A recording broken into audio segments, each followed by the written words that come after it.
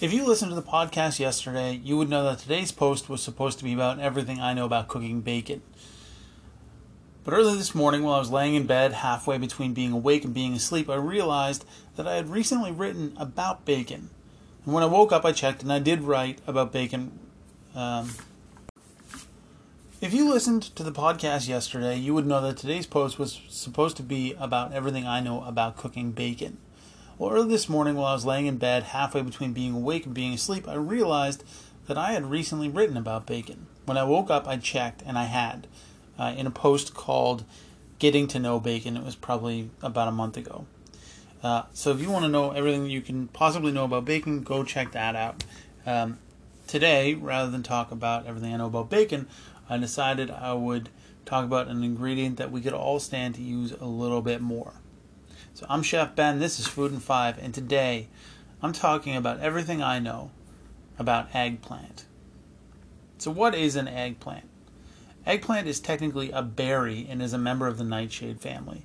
Along with tomatoes and potatoes, it is commonly believed to have been first cultivated in India about 4,000 years ago.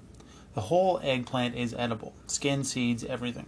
However, it is suggested that you shouldn't really eat eggplant raw, just like with potato. And though the eggplants we most recognize are egg-shaped and deep purple in color, there are many different varieties. Some are long and skinny, while some are small and round, some are white, some are green, others are striped. This is all to say that there are a lot of varieties of eggplant out there. Eggplant, or aubergine as it's called in Europe, is not particularly good for you. That's not to say it's bad for you, it's just not loaded with nutrients like some other foods. Its benefit is its sponge-like texture that allows it to soak up flavors from sauces, oils, and other ingredients. Buying eggplant. When buying eggplant, you're looking for one with no bruising or marks. You want the flesh to be firm all over. Check the tops and bottoms particularly for soft spots. Different ways to cook eggplant. Eggplant is used by many different cultures around the world. People from all over Europe, Africa, and Asia use eggplant and have historically for generations. Because it is used by so many diverse cultures, there are countless ways to prepare it. Commonly, eggplant can be baked, roasted, stir-fried, deep-fried, grilled, or even stewed. When cooked, eggplant often becomes soggy and soft. However, there is a way to avoid this and get a firm textured eggplant. This is good when the eggplant will be breaded and deep-fried, or in any application where a firm texture would be preferable to a soft texture. The technique for getting firm textured eggplant is pretty straightforward. Cut the eggplant into evenly sized pieces, season heavily with salt, let sit in a strainer for about 30 minutes, rinse the eggplant well under cold running water, pat dry with a paper towel, and use as desired.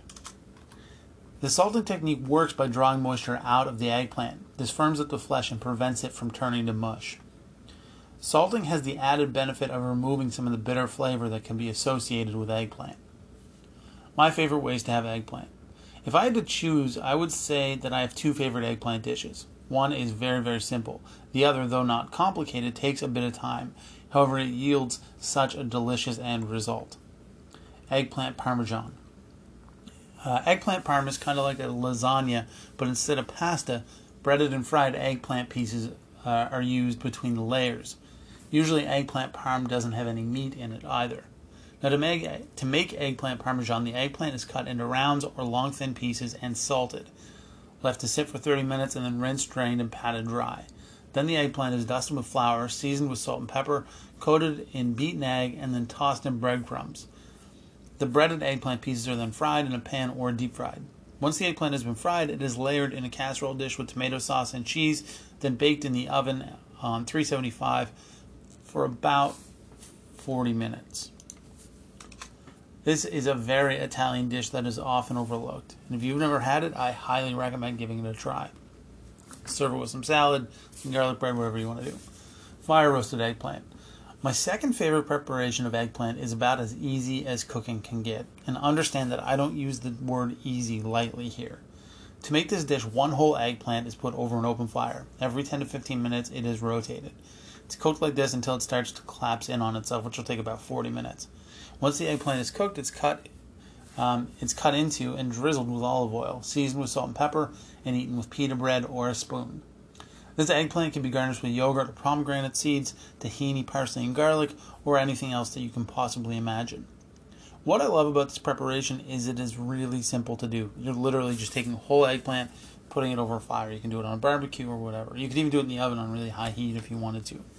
The eggplant pretty much liquefies and gets really sweet from roasting. And the fact that you can garnish it however you want is an added bonus. Conclusion. Eggplant is another one of those ingredients that we all walk by every day in the grocery store but rarely pick up.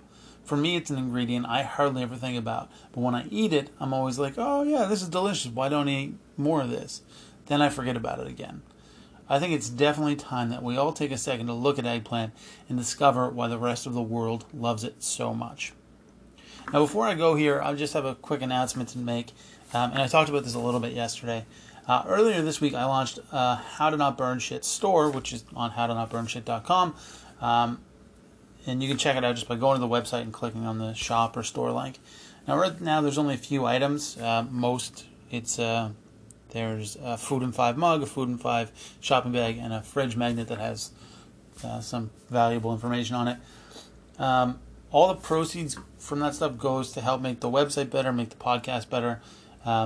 So if you enjoy the site or the podcast, you want to be a part of helping it grow and improve, you can do so by buying a mug or a magnet or whatever.